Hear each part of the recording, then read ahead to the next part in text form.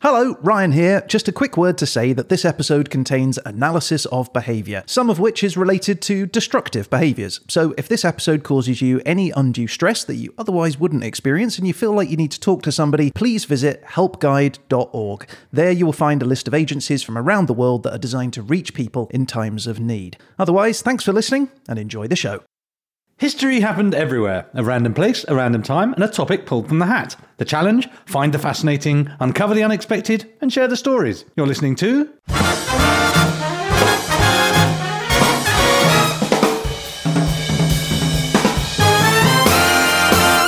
History happened everywhere.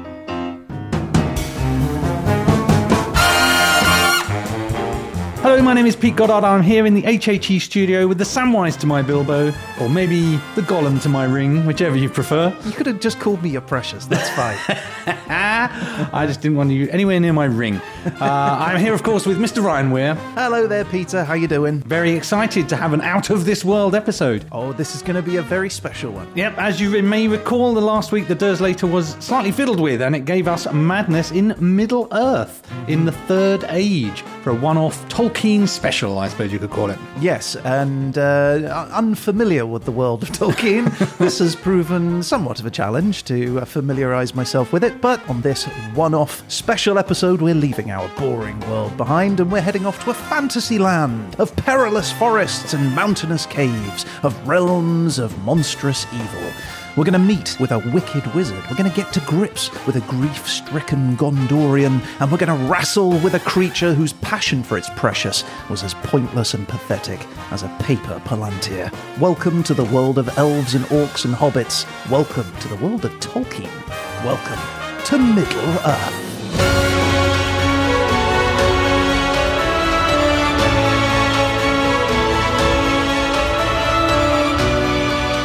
Middle-earth, otherwise known as Enorath or Endor. It's the main continent on a mythical ancient past version of Earth called Arda. Arda? How am I spelling that? A-R-D-A. Arda. Now, Middle-earth is a big place. It's estimated to be roughly 3 million square miles. That's about 4.9 million square kilometres, which is about equivalent to our own mainland Europe, or approximately 9 Frances. Okay. Geographically speaking, it has a variety of different landscapes. You've got beautiful green rolling hills of countryside. You've got coastal plains. You've got ancient forests, rivers, mountains, and even a volcano called Mount Doom. Oh, they knew how to name it in Middle-earth, didn't they? A lot of the map remains a mystery, though. There are regions in the far north which remain unexplored, even to this day. And there are rumours of a mythical desert, too. Over the years, the continent has been home to many intelligent species, including elves, orcs, dwarfs, wizards, dragons, wargs, ents, hobbits,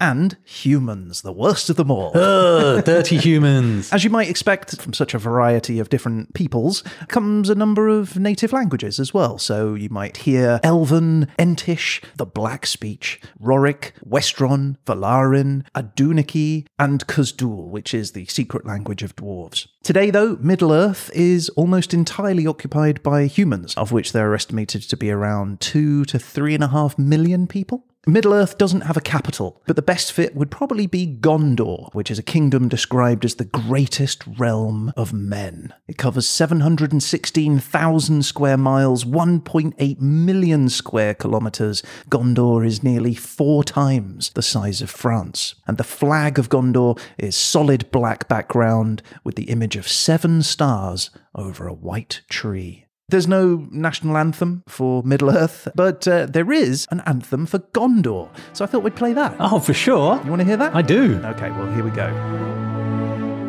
No man, no madness, though the sound. This is called The Song of Gondor. And it was sung by King Elessar Telcontar after the death of his friend. Very different style to the Earth-type national anthems. Less marchy and more chill out, man.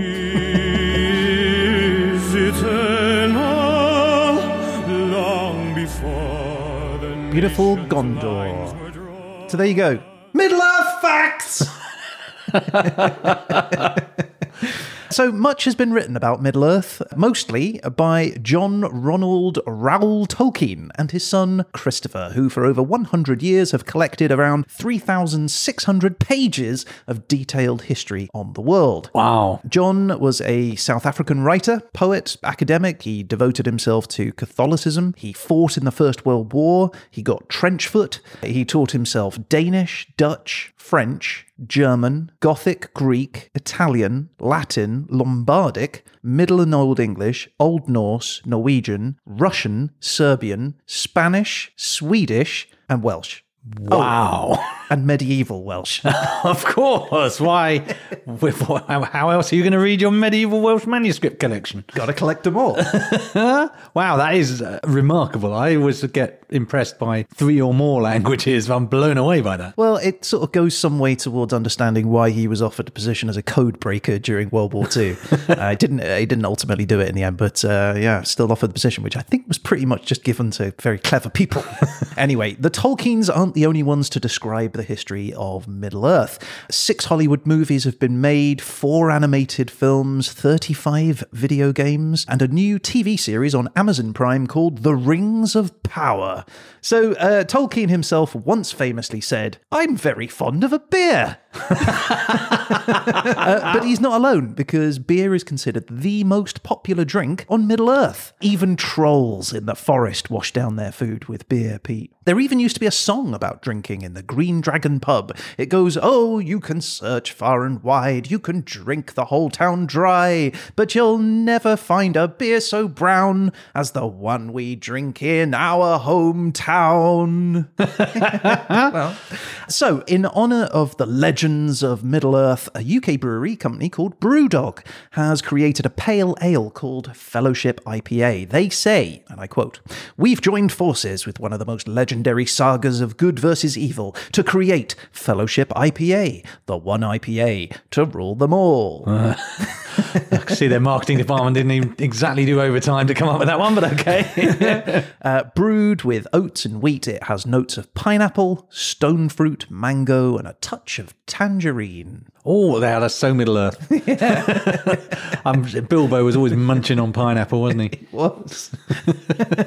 Anyway, they claim it is a juicy hit that'll drive your taste buds mad. Oh, that's rather convenient for you. Well done. Indeed.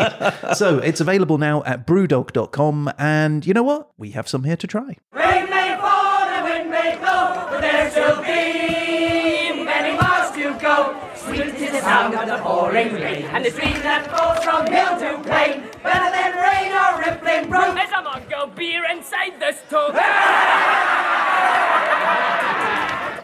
Cheers, Gaffer. Okay, here we have it's The Lord of the Rings. It's got what I believe to be elven script around it. It is. It's Fellowship Pale Ale. Let's give it an open up. Have a go. Get those top notes of pineapple and mango. Let's do it. Oh, better be good because we've got 12 cans of this. It is fruity. It's very fruity. Rather tasty. Yeah, I'd say so. Hey, Pete. Hey, Ryan. So look, I've got the ideal end to this episode. I think we should finish with me saying, "Now that's what I'm talking about." Oh dear, that is a pretty awkward pun. Oh, come on, it dwarfs your efforts. No, puns like that are bad for your elf. I mean, I guess it can be hobbit forming. It's Shire madness to keep doing these puns. I mean, if you keep punning, it's going to be grounds for me to murder you. Oh, you're just a sore-on loser. You'll miss me when I'm Gondor. No, I'll have a merry old time. Merry? As in a bit drunk? Surely you'll be Legolas. Oh, I'll admit it. In the race to the best pun, you're pipping me to the post. Yes. Now that's what I'm talking about.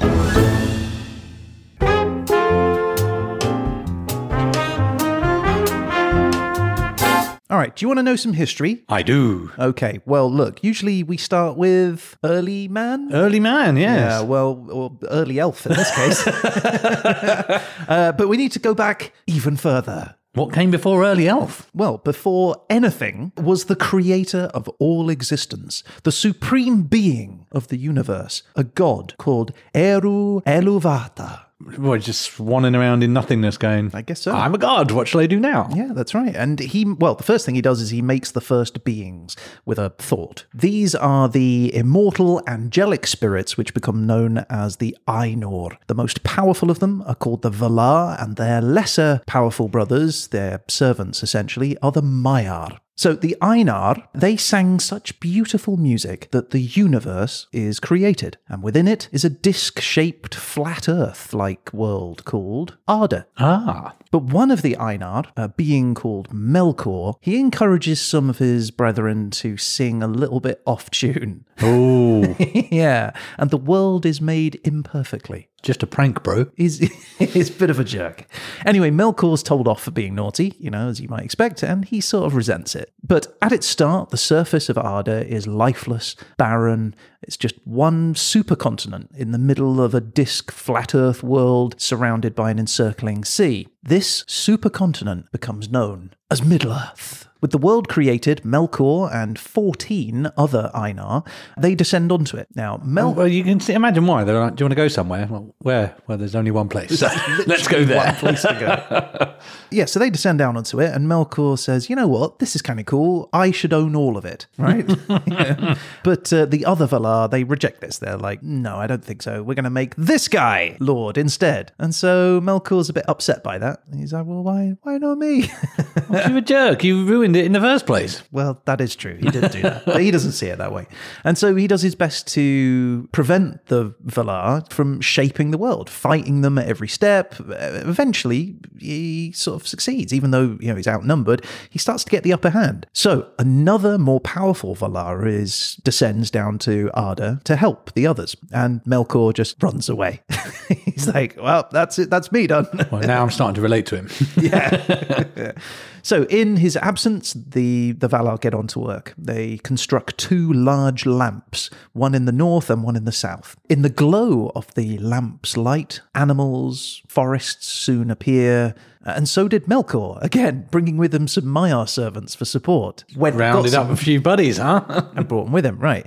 He builds a fortress, he surrounds it with mountains, and he uses it to launch an attack and destroy those 2 lamps. With the lamps gone, darkness falls across Arda. And this is catastrophic. In the darkness, the supercontinent splits apart. It creates 3 distinct lands. You've got Middle-earth still in the middle, but then you've also got the uninhabited lands, or Land of the Sun, which moves to the east, and the Land of Armen, moving to the west. With Melkor on Middle-earth, the rest of the Valar decide to ship up and move over to Armen. And they build a new kingdom there, settling there under the light of 2 giant trees this time. I guess they were out of lamps.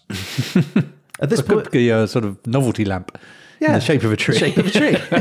Yeah. So they create some eagles, they create some trees that walk called Ents, and they create dwarves. But the Valar decide that they're going to keep them in stasis, essentially, asleep, awaiting the arrival of the first people, the elves. The elves arrive when the Valar illuminate Middle-earth using starlight. Because up to this point, remember, they're lit on Aman using their trees, but Middle-earth and the rest of Arda is completely in darkness. So they sprinkle some starlight up in the sky, and the first people emerge on Middle-earth. This starts the period of time known as the First Age. At the start of the First Age, these elves appear, but they're on Middle-earth. Now, who else is on Middle-earth? Blooming Melkor. Yeah, and what does he do? He rounds them up.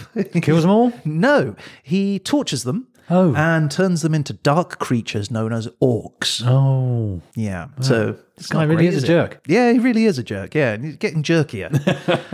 So the Valar hear about this and they decide enough is enough. They travel to Middle-earth, they attack Melkor, they capture him, and they bring him home to Aman. Now, a number of the uncorrupted elves who survived being tortured and turned into orcs, they go with them as well, and they settle at Aman too. And at that time, an elf called Feanor captures the light of those 2 trees in 3 gemstones called the Silmarils. After a while, Melkor is considered repentant enough and they release him. That seems like a mistake already, but I'm...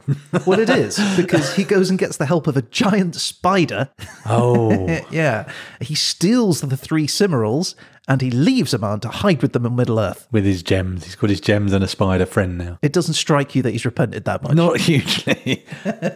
These guys probably should have seen through that, but who am I to judge the people of Amar? Right. So, with the Cimmerals now gone, the world turns dark once again, right? Apart from Starlight, I guess. Now, apparently out of both giant lamps and glowing trees, the Valar decide to create the moon and the sun. It seems a bit more permanent this time. Bit more practical solution, I think. Yeah. And light returns to Arda. For how long, I wonder? Melkor's out again. Yep, cover that up. Extinguish that. Come out with a big fire extinguisher. They must have been annoyed when clouds first came across. They went, we didn't think of that. Melkor again. Anyway, so some of the elves, led by Feanor, who created the Cimmerals, they decide to go after Melkor. So they start calling him Morgoth because reasons. Started wearing black and he was more goth than he was before. Exactly. So Melkor becomes Morgoth. And thus starts the War of the Great Jewels. So the elves arrive on Middle-earth, Feanor is killed, and his sons establish several kingdoms and gang together and eventually attack Morgoth's fortress, which they maintain a siege against for hundreds of years, which results in a kind of a time of peace because Morgoth can't get out of this. He's constantly sort of stopping this siege from happening. So there is peace across Middle-earth. And during which time, humans appear. Where do they come from? Do we know? We don't, they just appear. Have the dwarves and whatnot been let out of stasis yet? Yes. Okay. Everything else woke up once the elves appeared. I see. The elves came and then everyone's like, okay, finally, we can get out. So then men have shipped up, as they are prone to do. Were they Portuguese? Around 13,000 Earth years ago, Morgoth breaks the siege and he destroys each of the kingdoms. But all is not gravy for Morgoth because the elves, which are facing extermination at this point, because Morgoth is pretty peeved, they ask the Valar for help, and the Valar agree. They leave Aman and they start the War of Wrath. Ooh. And this ends with Morgoth's defeat and subsequent punishment of being thrown into the void, which is essentially space. Right. Which seems dangerous given that's where your moon and sun is. Anyway, so Morgoth is now in the void. So around 12,400 years ago, the Second Age begins on Middle-earth, right? The few remaining elves leave Middle-earth and head back to Aman. They go back home, essentially. The humans who helped Morgoth were banned from coming to Aman, but those who remained faithful were gifted an island in the Great Sea. And there they built a kingdom. The island men weren't content to stay on the island, though. And they learned to travel the seas. We're explorers. It's what we do. Right. And they ventured. They ventured forth. Oh, always venturing, those guys. And do you know what else they did? They shared their wisdom and their skills with the other men who remained on Middle-earth. So everybody's starting to sort of get a lot more knowledge. Eventually, though, the islanders start getting a bit cocky. They consider themselves worthy of more than their lot, and they want some of that elven power of immortality. So, at this time, Morgoth's chief servant is a being called Sauron. I've heard of him. And he survived the War of Wrath. So when Morgoth sent off into space, Sauron was still around. He survived. Now, he put himself in disguise and he seeks out a group of elves and he teaches them how to craft some magic rings. These become known as the Rings of Power, available on Amazon Prime. In total, they made 7 rings for the dwarves, 9 rings for the men, and 3 rings for the elves. Only that wasn't the full total, because Sauron also secretly forged another, more powerful ring for himself. Was this, by any chance, one ring to rule them all? Go on. Do you know the rest? And something, something bind them, something, something elves.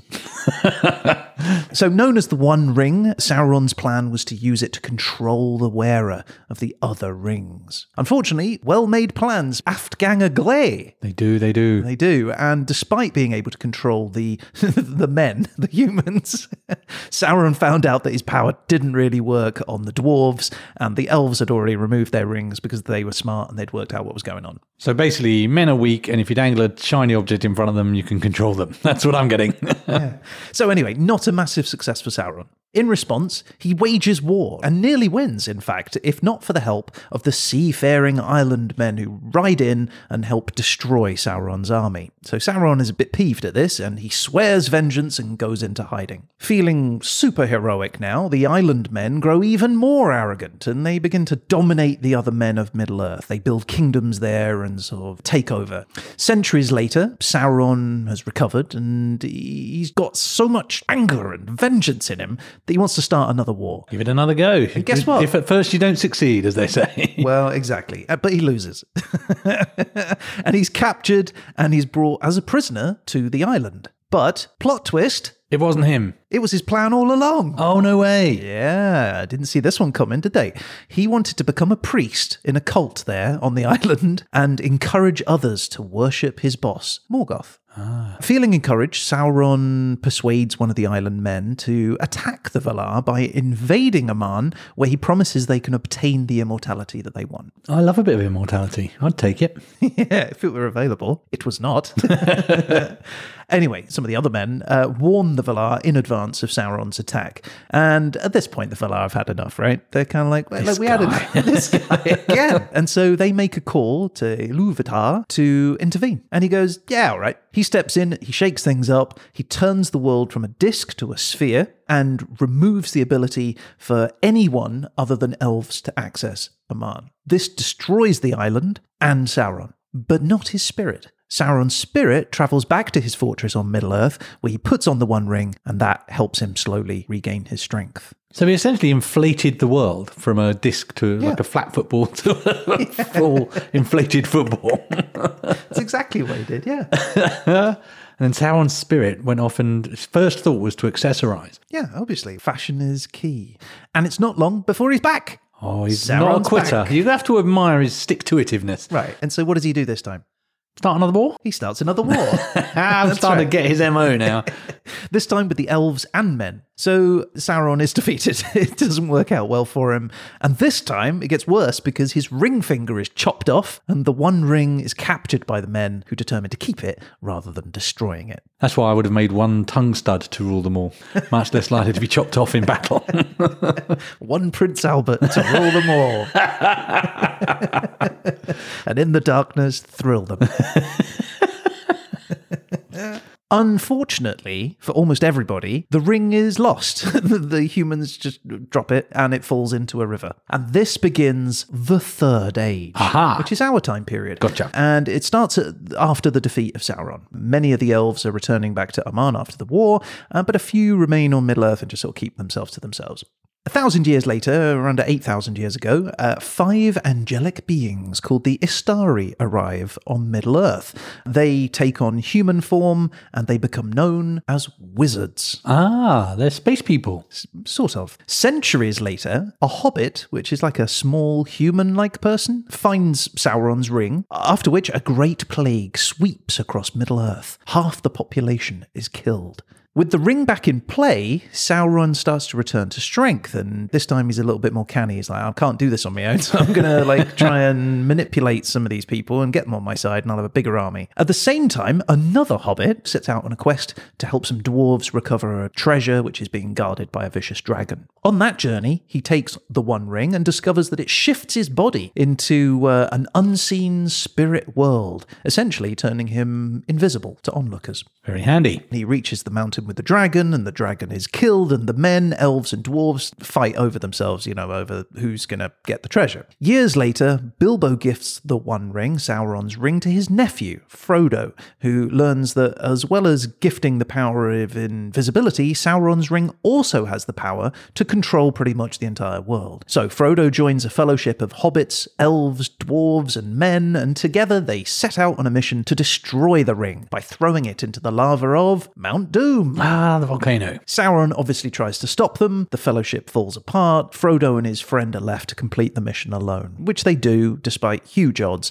and the ring is destroyed and Sauron is destroyed. The Fourth Age begins around 6,000 years ago, and this is a time where elves and dwarves start to fade away. It's also a time where hobbits are, I shouldn't laugh, where hobbits are hunted by men for sport. Oh, that's awful. But a bit funny. And Middle-earth eventually becomes a place solely inhabited by humans. Over the next 5,000 years, the continent of Middle-earth breaks up yet again, and the face of Arda starts to look similar to our present-day Earth. In terms of the future, legend has it that Morgoth will return. I'm sure he will. I mean, he was another one who wouldn't say no die, wasn't he? Right, so he's going to come back from the void, and he's going to launch a final destructive war called Dagor Dagorath, meaning final battle. And this clash will end with Morgoth's total destruction and Ilúvatar's second song, which will rebuild the world, but perfectly this time. Oh, the karaoke machine that created universes. Anyway, so that's the history. All right, that was good.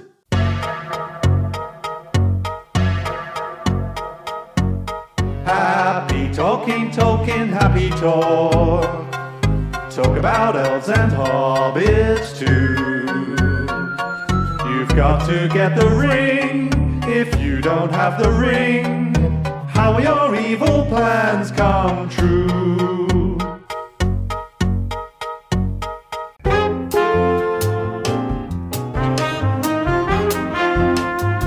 So let's talk about madness. Madness aplenty, I wouldn't wonder, in a crazy world like that. So it's a word often used to describe some sort of foolish or impulsive behavior. Someone who is out of their mind, unrestrained by reason, unable to think in a clear or sensible way. Someone who is disordered, demented, crazy. It originates in the 13th century from the Old English gurmaid, which means being out of one's mind, usually violently. Doctors of the past, they grabbed onto this and they started using gurmaidness or gurmadness to describe the mental health of patients that were acting outside of normality. Now, you may have heard of the phrase mad as a March hare. Yes. It's a popular phrase, appeared in the 1520s as a way of describing people who were acting in a crazed manner, similar to a rabbit running around excitedly during breeding season. You may have heard of the expression mad as a hatter. I have. It describes someone who is demented or enraged.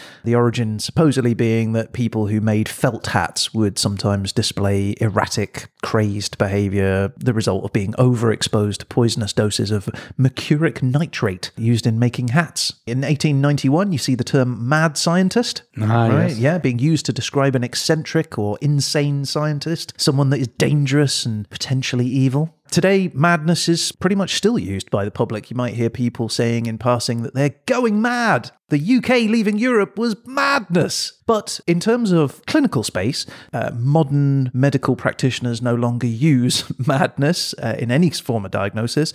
Today, they recognise that there are many mental health conditions, each differently affecting a person's emotions, thinking, behaviour, their ability to function in work, with family, in social situations. So today, it's just considered unacceptable and even hurtful to use mad or madness in the clinical space. Yeah, you'd use it very colloquially, as you say, I think I'm going mad here, am I losing the plot kind of thing. But you wouldn't, if someone was actually behaving in a peculiar manner, I would try not to use the word madness to describe that. It's just demeaning, right? The various symptoms and circumstances surrounding mental illness means that more specific diagnoses are used. Doctors today have access to a wider variety of categorization. These are called diagnostic labels, and they include terms such as autism, schizophrenia, dementia, attention deficit hyperactivity disorder, ADHD as it's known, among many others. Now, those labels are useful in treatment and research. Grouping people together in that way helps clinicians and researchers to describe patients to each other in a simple way. It helps them with diagnoses, with treatments, generally to just sort of understand a patient's condition better. But medical professionals are extremely cautious with labeling patients in that way. For one, it can promote negative stereotypes. Patients can be led to feel a certain way socially, if they are labeled with a certain diagnostic label, and they might start feeling negatively about themselves. If diagnosed with a specific condition, the patient might see themselves or worry that others see them as incompetent or stupid or dangerous. They might see themselves tagged socially, with a certain negative trigger word. But there's an important line here as well, isn't there? Which is, as soon as you put a label on something like that, and it's identified as a disorder, there is a judgment intrinsic to that. So things that we consider absolutely normal, homosexuality now, have historically been described as disorders. And nowadays you just wouldn't even dream of saying, oh, you've got same-sex attraction disorder or something of that nature. You just say, well, you're just someone who likes someone of the same gender. So even by the act of labeling, especially if the word disorder or similar is in it, you're bringing stigma to it, aren't you? You know, and by doing that stigma, it can sometimes worryingly result in violence, either to themselves or to others. One of the other things that is worrying about diagnostic labels is the fact that they can be used not just by medical professionals. Most of us have engaged in some sort of pop psychology at some point in our lives, right? You know, we've tried to diagnose ourselves or others. Oh, yeah, he's definitely autistic. Oh, I'm so depressed at the moment, you know. Oh my God, she's such a narcissist. You know, those sort of things. We've all been, you know, I'm sure subject to saying one of those things at some point. You know, and it might be done with the best of intentions. There is a growing trend in the public to want to know more about mental health and mental well-being. You know, and using those medical terms is one quick way of being able to do that. It's natural, you know, to want to rationalize the way people act and behave. People love to label things. It's, you know, it's just an easy way to make sense of things in a complex and confusing world. Yeah, one person's being tidy is another one's OCD.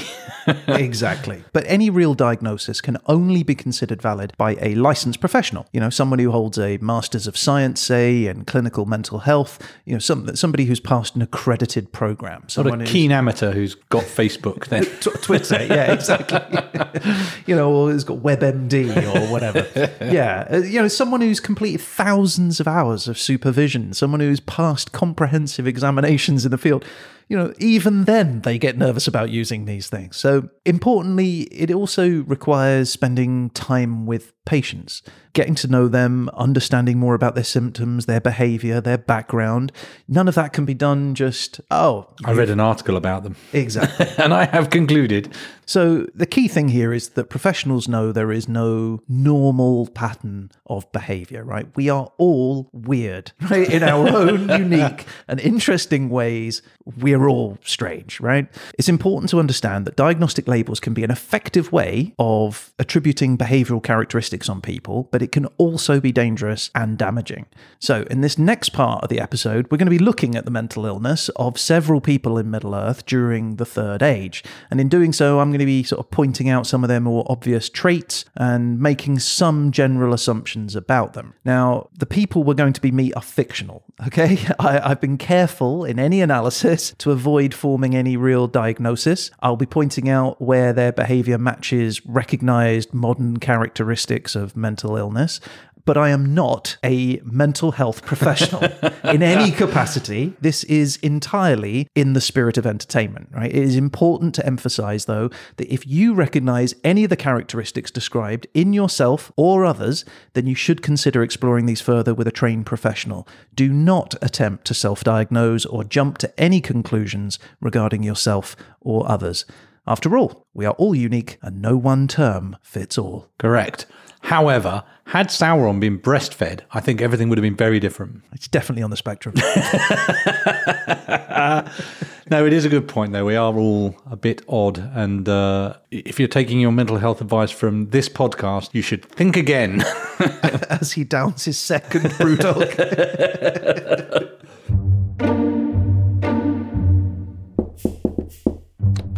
Hello, Doctor. Oh, Mr. Tolkien, good to see you. And how have you been? Well, I mean, I have to say, our therapy sessions have been most effective. Excellent. I mean, writing down all those fantastical thoughts of a faraway world has, you know, it's really helped center me. You know, I feel so much better. Well, yes, I have to say your book has been a great success in so many ways. And thank you again for your generous donation to my practice. Well, I mean, I wouldn't have written The Hobbit if it hadn't been for your help. Well, you know, just doing my job. And now I'm free. My mind is clear. I'm focused on the real world, and I need never think of Middle-earth again. What, never? No thoughts of a sequel? No, Doctor, you've cured me. I just want to focus on real-world academic pursuits like maths and science. No more elves? No more wizards, no more hobbits. Right. I mean, great. That's great. But is the work truly done? I mean, are you sure there's no more thoughts? There's no room for a sequel, maybe a 3-part sweeping epic? Well, that is what my publisher said, but no. I'm over the trauma of the past. I don't need Middle-earth. Right. Right. But what about that time your parents locked you in the cellar? Does that not pop back into your mind? With the elves taking you away to a better place? No, not really. What, it never comes back? The dark, dank basement? You never think about the spiders crawling across you? You never remember the fear and the loneliness and the abandonment? Well, I mean, now that you say it. And what about the children at school dancing around and pointing, shouting, "Stupid face Tolkien! Stupid face Tolkien! Stupid face Tolkien!" Well, I mean, I had forgotten about that, but I mean, I guess it still can come to mind, yes. Yes, it can. So perhaps another course of writing might be beneficial. Perhaps it would, yes. Yes, my precious. Let me get you a pen.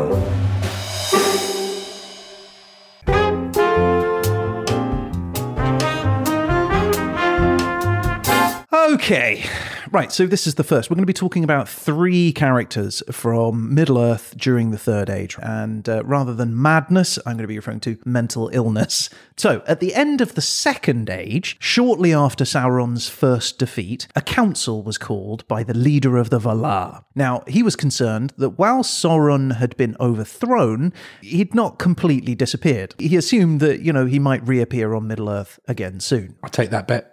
Yeah, exactly. So the council decides to respond to the threat of Sauron by sending 5 powerful Maiar. The sub-angels. Sub-angels, exactly. They were going to send 5 of them to Middle-earth, basically as like emissaries to help the men and the elves united together against Sauron. Now, it was agreed that those 5 would appear as men. Now, one of these Maiar, a being called Coromo. Yeah, he volunteered and he became the leader of these 5. But when he was told he couldn't pick the remaining 4, that they were going to get picked for him, yeah, he was a bit frustrated, right? He was like, well, I'm the leader, so I should get to pick. You want to pick your team? So then he found out that the 4 that were picked for him was Olorin, Iwendil, Alatar, and Palando. Right? Now, these were beings who he already had some contempt for. He did not think that they should be in his team.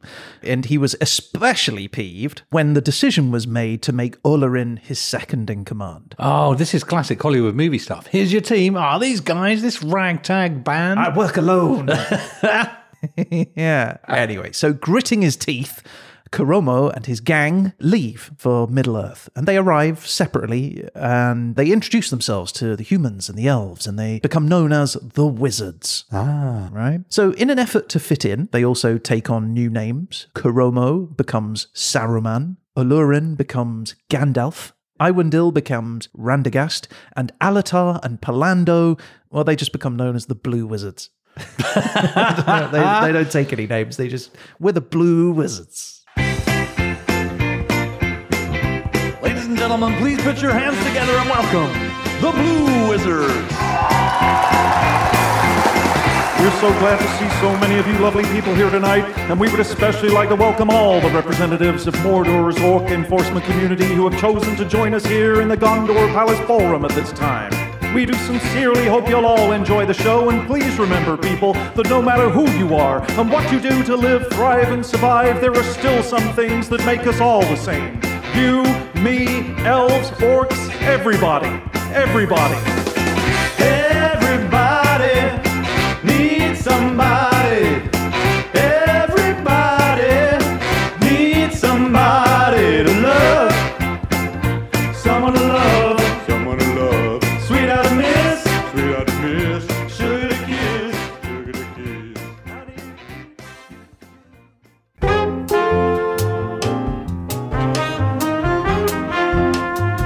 Anyway, Sauron returns to power, which prompts Saruman to form the White Council, a group determined to sort of stop Sauron in his tracks. Saruman appoints himself the leader. He's the leader. He knows he's the leader. He knows his stuff. And the council are kind of divided on this. Galadriel, one of the greatest of all the elves, she suggests that maybe Gandalf should have the job instead. Oh, that must sting. It does sting. And Saruman refuses to step down. He's like, I set this up. This is my club. Yeah, and Gandalf says, it's fine, guys. Are the Blue Wizards there, or are they elsewhere doing something? They were playing the Green Dragon. It was their open mic night. Anyway, Saruman has kind of had enough of his deputy wizard at this point. Deputy wizard. Yeah. And he's pretty envious. So he concludes that the only thing which can help him cement his position, right, because clearly nobody else sees that, he should be in charge, is to get hold of Sauron's One Ring. He also then becomes a little bit nervous because he thinks, well, if I've had that thought, Gandalf has definitely had that thought too. So he sends some spies after Gandalf to follow him and report back on what he's up to. He also, side note, disguises himself for a mission. So he dresses himself up and he goes out spying, but he gets caught. And he wonders why people don't want him as their leader. Yeah, and after that he sort of relies on others to spy for him instead. But one of the reasons that Saruman went on his own spying was that he could secretly go and buy some pipe weed, like tobacco, in direct imitation of Gandalf, who also smoked, which would be fine, if only he hadn't publicly mocked him for that previously. So now he's a secret weed head. Yeah, exactly. Yeah, but only because Gandalf is. Anyway, during this time, Saruman settles in a place called Isengard, where he finds a tower which has a magical glass ball in it. That happens to me all the time. I had one just the other day. Right, well, what you found was a Palantir. Right, this is a ball that has magical powers and allows the holder to sort of communicate over long distances and spy on people, which is kind of Saruman's bag at this point. Meanwhile, Gandalf has been off doing proper stuff, digging around. Saving the world. Saving the world. And not shopping for narcotics. And he's found confirmation that Sauron is indeed back and up to his old tricks. And so Gandalf approaches the White Council and he tells them. Understandably, the council propose an urgent plan to attack Sauron, but Saruman decides against it, which confuses everyone, no more than Gandalf, whose suspicion now starts to grow into a belief that maybe Saruman has maybe not got the best intentions for this group, which is true, because he actually wanted Sauron to build up enough strength such that the One Ring would reveal itself, at which point he could swoop in, nab it for himself. I see no problems with this scenario. Exactly. And this kind of worked because, 100 years later, Sauron is indeed much stronger and he's gained some intel on where the ring might be. So at this point, Saruman recalled the White Council and he tells them the time is right to attack. Of course, now in agreement, everyone marches out against the Dark Lord, the battle is had, and they win. I've just got images of Sauron in his base with a big whiteboard with like War Won, outcome lost. A lot of post-it notes up there. So Sauron isn't happy about this. So what he does is he devises a plan to get in touch with Saruman through the magic glass ball, the Palantir, and use this to sort of play up to his insecurities. And ultimately he wins him over and makes him his servant. So Saruman now works for Sauron. But Saruman still wants the ring for himself, right? But he's keeping that secret so from Sauron. Thinks he's playing an angle on him, does he? Exactly. The best play for him is to get on board with Sauron and help him become victorious. And then suddenly, surprise, I've got the ring. Right. Gotcha. Exactly. So, with renewed vigour, Saruman takes over Isengard. He builds up an army of orcs and he starts making trouble in the neighbourhood.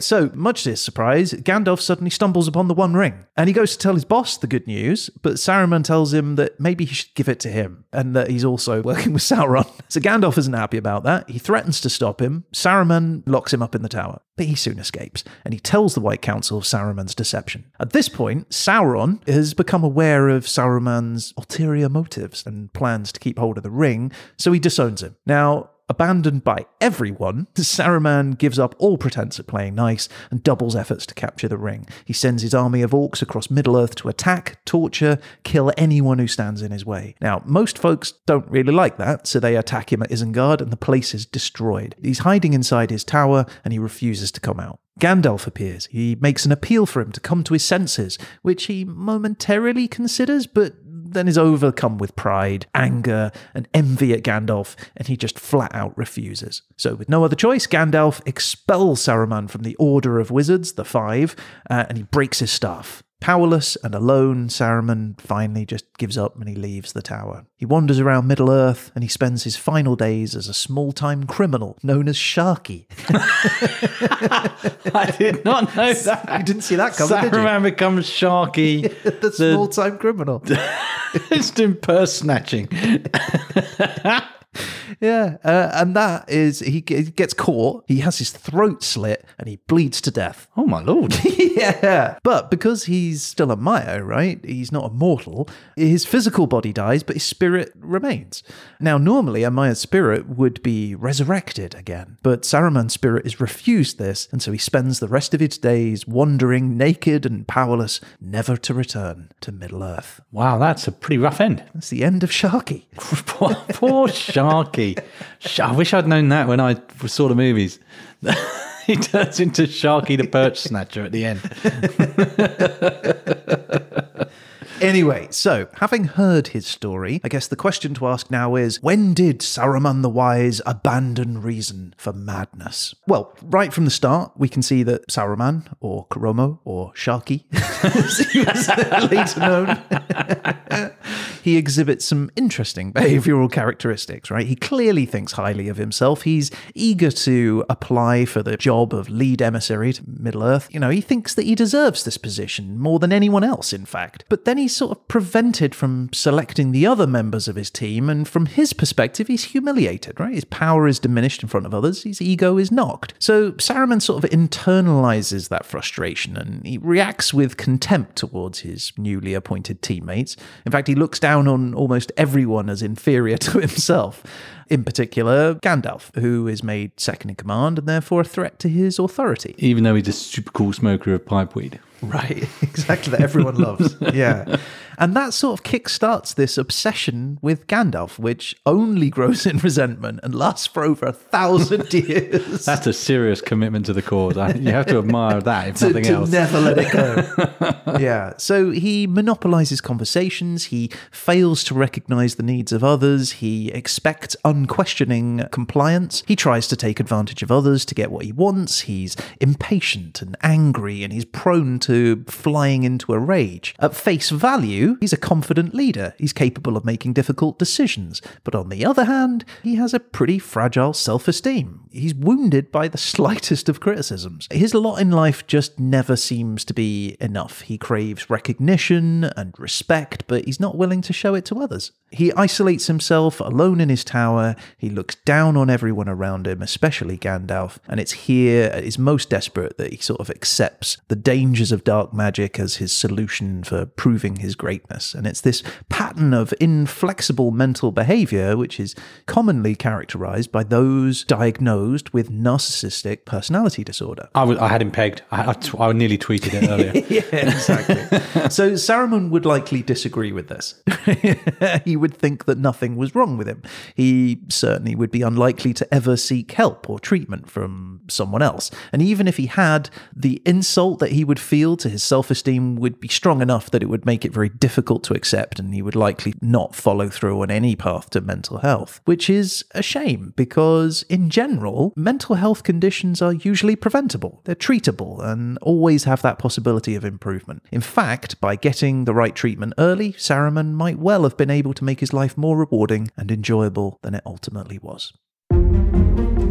Tell me, friend, when did Saruman the Wise reject reason for madness? Well, actually, Gandalf, we don't really use the word madness these days. It's pretty offensive, to be honest. Oh, really? Okay, fine. When did Saruman the Wise reject reason for Palantir-induced psychosis disorder? Well, I reject that diagnosis for a start. Are you a qualified mental health professional? I am a servant of the secret fire, wielder of the flame of Anor. So, no, then. Okay, when did Saruman the Wise reject reason for borderline personality disorder? OCD? Autism? Really? Fine. Should we just fight? Yes.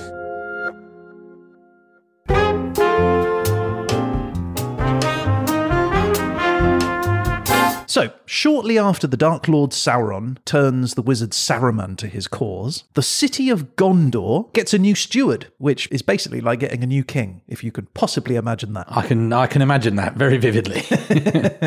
This new steward, a man of great wisdom, was called Ecthelion II. Sounds Greek to me. Ecthelion spent his years strengthening Gondor's defences, generally being a noble leader for his people and becoming the proud father of 3 children, one of which was a son named Denethor. Now, over the years, Ecthelion made many powerful and loyal friends, including the wizard Gandalf and a man named Thorongil, both of which of these he held in great esteem, and he brought them into his inner circle and he sort of bestowed them gifts and great honours. But Ecthelion's son, Denethor, he grew jealous of his father's friends, right? He didn't understand why his father was spending so much time with others and not with him. Now, as a young man, Denethor fell in love. He married, he had 2 sons called Boromir and Faramir. And when Ecthelion eventually died, Denethor replaced him, becoming Denethor II, the new steward of Gondor. Now, 4 years into his reign, though, Denethor's wife dies. She loses a battle to ill health, and she is gone. Denethor, now widowed, is devastated by this loss. He grieves deeply for his lost wife. He never remarries. He just becomes more and more grim and silent as the days go on. He sits alone in his tower, deep in thought, sort of obsessing about Sauron. Specifically, Denethor has convinced himself that Sauron's army is going to attack Gondor, which is a pretty reasonable It's not a terrible bet, is it? Yeah. Remember the whiteboard. Next steps, war, question mark? Yeah, so he's now convinced himself and he's desperate to prevent this happening on his watch. So he decides that he's going to do something about it. So what he does is he grabs hold of a Palantir, you know, that magical glass ball thing. Everyone's got them. All the cool kids have got them. And he uses this to keep a close watch on Sauron. Now, Sauron is alert to this, though, and he sees an opportunity to try and communicate with Denethor. But Denethor isn't convinced. He remains steadfast and refuses all attempts to persuade him to turn to Sauron's side. But exposure to the ball's magic prematurely ages him. Combined, Like a sunbed. just like a sunbed. Combined with the constant grief he's, experiencing from the loss of his wife, Denethor becomes erratic, unhealthy, both physically and mentally.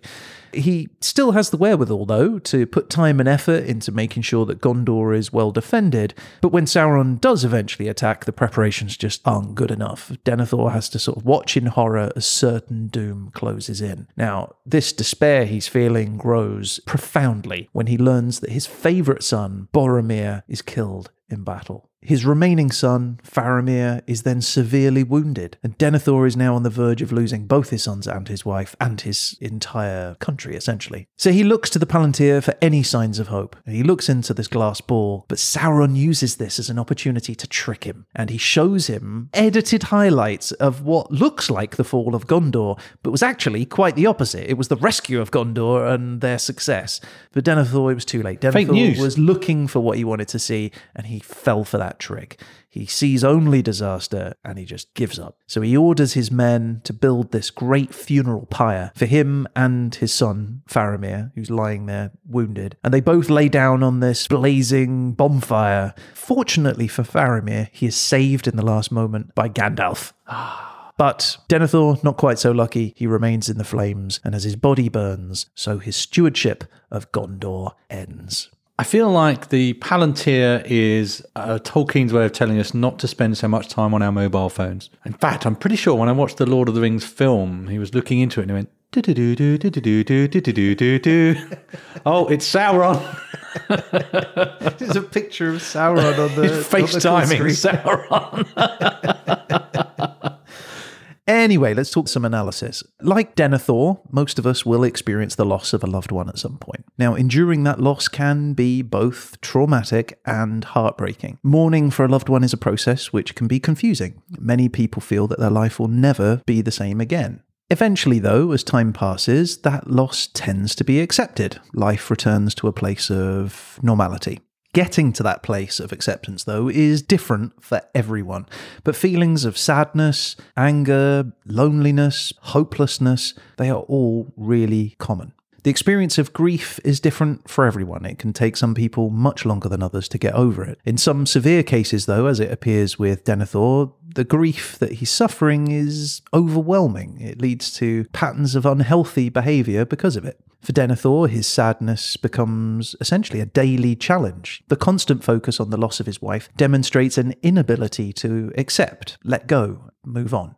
The prolonged intensity of his loss results in expressions of anger, of pain, of not being focused. He's pushed ever deeper into a depression and eventually starts to lose contact with reality. These are psychotic symptoms, though that might not just be as the result of grief. His distant relationship with his father, the jealousy he had towards the closeness his father had with others, could well have led Denethor to feelings of abandonment. Those early insecurities could well have laid a foundation for his later behaviour after his wife passes. Either way, it seems undeniable that the effects of his grief affected his mental health over a really long time. It impacted his behaviour and ultimately resulted in a deadly act of extreme violence. By making sure that Gondor was prepared in advance for Sauron's attack and having the strength of character to not be swayed by Sauron's sweet words, we can see that despite his distress, Denethor was at least a competent ruler. And if Denethor, or people close to him, had addressed his mental health earlier, perhaps he would be remembered today for more noble deeds than those that led to his tragic demise. Poor Denethor. He tried his best, didn't he? Yeah, I have a lot of compassion for Denethor. I still think, from Faramir's point of view, don't burn me until I'm really gone, guys. I guess if anyone out there knows me and finds me in a mortally wounded state, please wait until I've actually passed away. I'm in quite a lot of pain already. Just chucking me on a bonfire before I've gone is not okay. That's all I'm saying.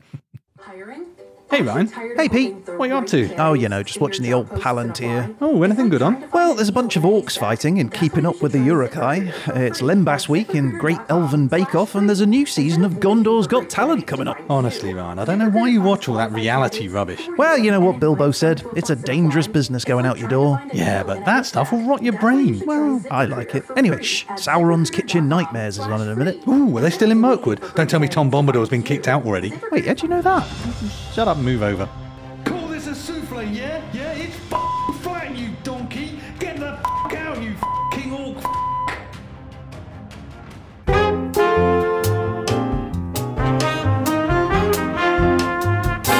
Okay, we've mentioned them earlier, but hobbits were an ancient race of people. They were usually no more than 4 feet tall, they had slightly pointed ears and furry feet with leathery soles. They were shy creatures, known for being nimble in movement and having keen eyesight. Native to Middle-earth, hobbits mostly lived in a place called the Shire, a green and verdant land in the northwest region of Eriador. Smaller groups of hobbits, though, existed outside of the Shire, like the Harfoots, who lived in the foothills of the mountains, and the Falahides, who lived in the northern forests, and the Stoor, a group of hobbits who lived in sort of swampy river areas. The Stoor had large hands and feet, the only hobbits to be able to grow facial hair. Ah, beardy hobbits. One Stoorish hobbit, called Smeagol, spent his early days living as a member of a wealthy and influential family under the firm hand of his grandmother, a wise woman who was influential among the river folk. Granny Smeagol. Now, nothing much is known about Smeagol's birth or his schooling, but we do know that he was a lonely boy, and he enjoyed making mischief and doing odd things like burrowing under trees just to look at roots. Now, Smeagol was generally spiteful to others, so he really only had one friend, and this was his cousin, a cousin called Deagle. Smeagol and Deagle. You have a friend called Schmeat? Now, hobbits tended to live longer than men, so they were generally considered to be an adult when they turned 33, which I think's about right, actually. I'm wondering when I'm going to pass the adulthood threshold, but I understand it's supposed to be a bit earlier. On Smeagol's 33rd birthday, though, he decides he wants to celebrate the day in the company of Deagle, so they go fishing together. Now, while on their trip, Deagle catches a fish that is so large, it pulls him right out of the boat, and he falls into the water. Deagle! Sploosh. Look at us getting all dramatic. Now, while submerged, Deagle's flapping around under the water, and while he's doing that, he happens to spot a gold ring lying on the riverbed. He shows it to Smeagol, and Smeagol is mesmerized by this thing. He demands that Deagle gives it to him because he wants it. It's his birthday. It's his birthday, exactly. He wants it as a present. But when Deagle refuses, Smeagol flies into a rage and he fights with his cousin. Now, the fight only ends when Smeagol strangles the young cousin to death. Smeagol puts on the ring and he discovers that it's a magic ring. It turns him invisible. Now, he's unaware, of course, that the ring that he's just put on is in fact Sauron's lost ring of power. Yeah, invisibility is very much the least of its powers, isn't it? Yes, exactly. Yeah. And he enjoys the secrecy it gives him. He loves the fact that it turns him invisible because he can now use it to listen in on conversations and cause mischief. But this enjoyment doesn't last very long because the community eventually discovers the truth behind Deagle's death and they banish him from their land. They call him a thief, they call him a murderer, and they kick him right out. So with the ring as his only friend, Smeagol finds a new home, and it's a cave in the depths of the Misty Mountains. Now, the power of the ring is such that it kept Smeagol alive much longer than a normal hobbit would, by 4 times. He lives inside the cave for over 400 years by himself. He eats raw fish. I've got my cave, I've got my fish. His bats and his small goblins whenever he could catch them, apparently. Over the centuries, Smeagol started to begin to hate the outside world. His body starts to adapt to the dark, his skin turns pale yellow, white colour, and his eyes start to grow and become sort of super large so he can see in the dark. Now, it's during this time that Smeagol also starts to develop another personality. And this new personality is basically a slave to the ring. It's much darker, more menacing than his old one. And now these old and new personalities often argued with each other and eventually developed this weird kind of love-hate relationship for themselves. Anyway, one day, Smeagol is arguing with a cave goblin when he manages to lose the One Ring. He's frantic. He searches the cave to try and find it, but it's gone. He cannot find it. But it wasn't gone. Another hobbit called Bilbo Baggins had found it as he navigated his way through the network of caves on his mission to steal gold from a dragon. Those hobbits are always picking this ring up. I think that ring likes a hobbit. Just loves a hobbit, right. Now, Smeagol discovers Bilbo has the ring. He flies into a rage and he wants to kill him. But Bilbo suggests playing a game for the ring, which Smeagol, who Bilbo now calls Gollum, loses. And to his horror, he has to let the ring go with Bilbo. Years later, Gollum finally finds the courage to leave his cave, but he's soon captured. It was a bad idea leaving, because he's soon captured by Sauron's dark forces, right? And he is tortured into revealing all that he knows about the ring. Sauron eventually frees Gollum, but only under the condition that he's going to keep a close eye on him. Not long after, Gollum is captured yet again. This time he's interrogated, but he's interrogated by Gandalf the Wizard. Remember him? He's much kinder than Sauron, and he asks the elves to keep a careful watch. Give him a bat every now and then. What? To eat. Oh, I see. I thought a bat round the head. Oh, no, I meant like a bat sandwich. Oh, I see. Give him a little small goblin meat sandwich.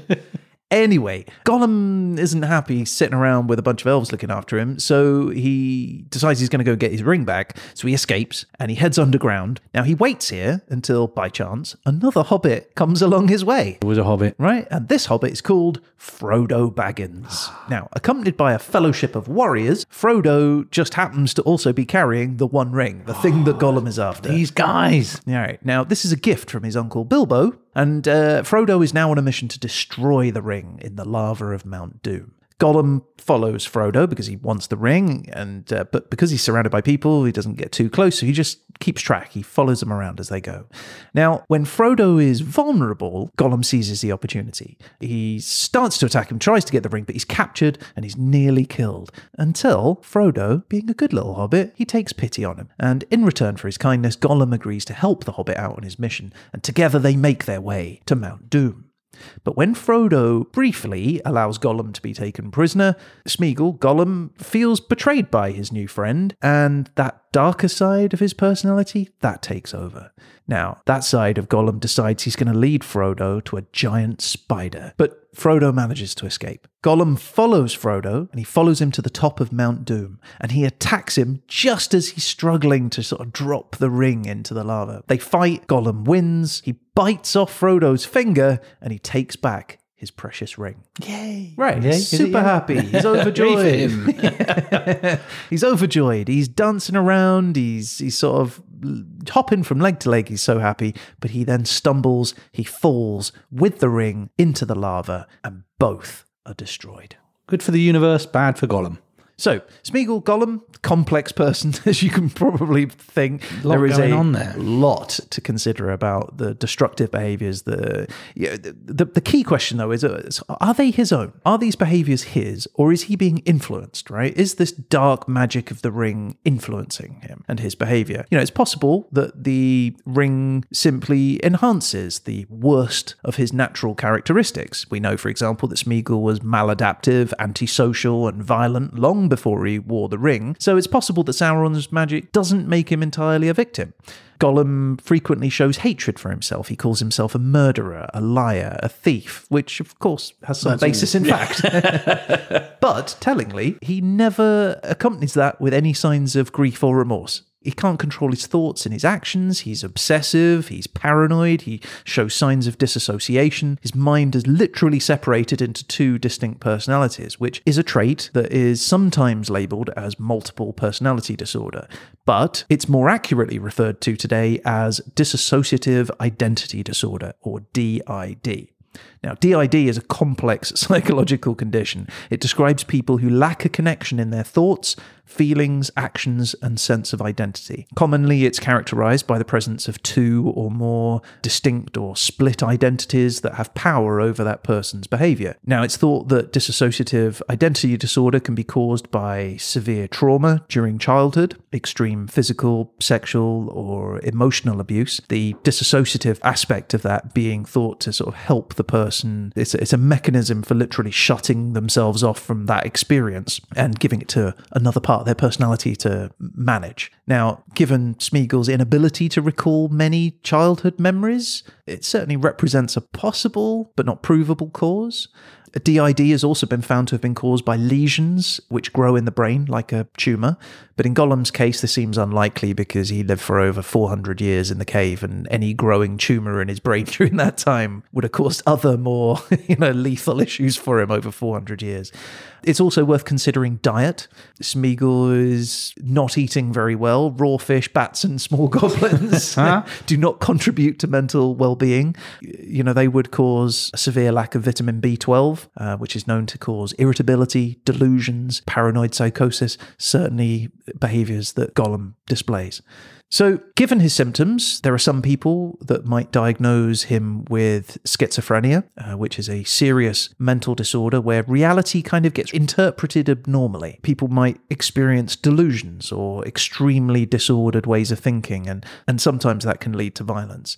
However, with Gollum, many of his behaviours are also experienced by others who wear the ring.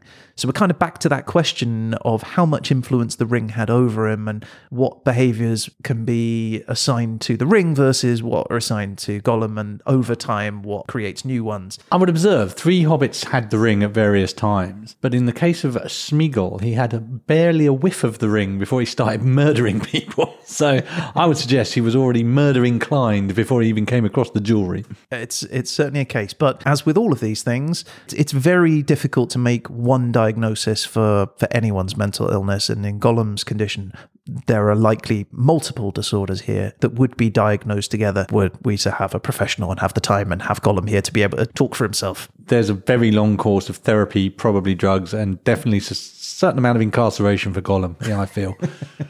Well, I have to say, Ryan, I was delighted by that. It was a new and interesting thing for us to approach in terms of describing something that isn't real. It's real in the sense of it's a constructed universe. The approach was very interesting. These people who, in any good, even fiction or otherwise, a character is a character. They have motivations and drives, and they have a brain, albeit fictional, assigned by somebody else. I thought that was a very interesting way of approaching it. Well, thank you very much. I'm going to now head off out into the void. Well, if you see Morgoth, tell him no more war. It's not working out for Sauron. Leave Dagger-Daggeroth.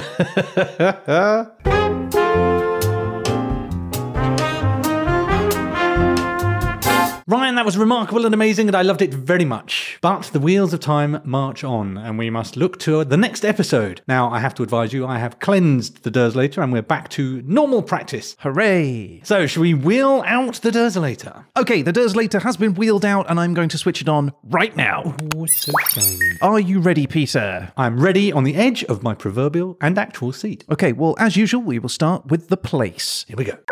And your place is the Atlantic. Nice, that's massive. So something must have happened there. Full of fish, all sorts with history. Yeah. Okay, and your time period is... Oh, wow. Okay. World War II. That's 1939 to 1945. Oh, well, that lends itself to some obvious stuff. I'm not sure we never necessarily end up where we think we're going to, but World War II in the Atlantic has a certain ring to it, doesn't it? It certainly does. Okay, and your topic then. And the topic is... red. Red. Yeah. Oh, well, that's... Red in the Atlantic during World War II. Could be a bit grim, couldn't it? Well, I look forward to doing that. That sounds eminently achievable and highly interesting to dig into. Good luck with it, my friend. Thank you very much. We will see you here in a fortnight.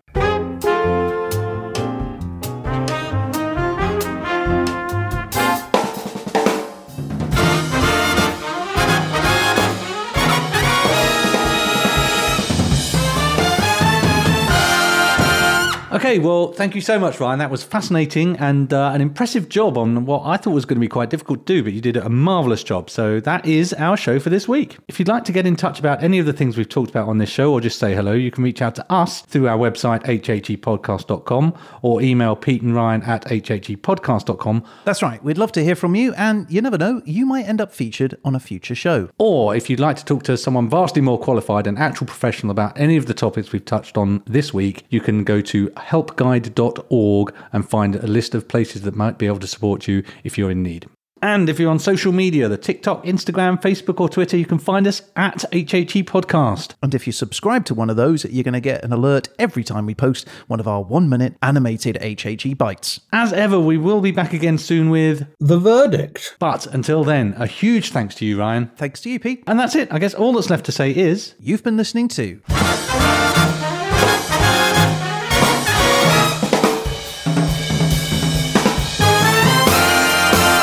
History happened everywhere.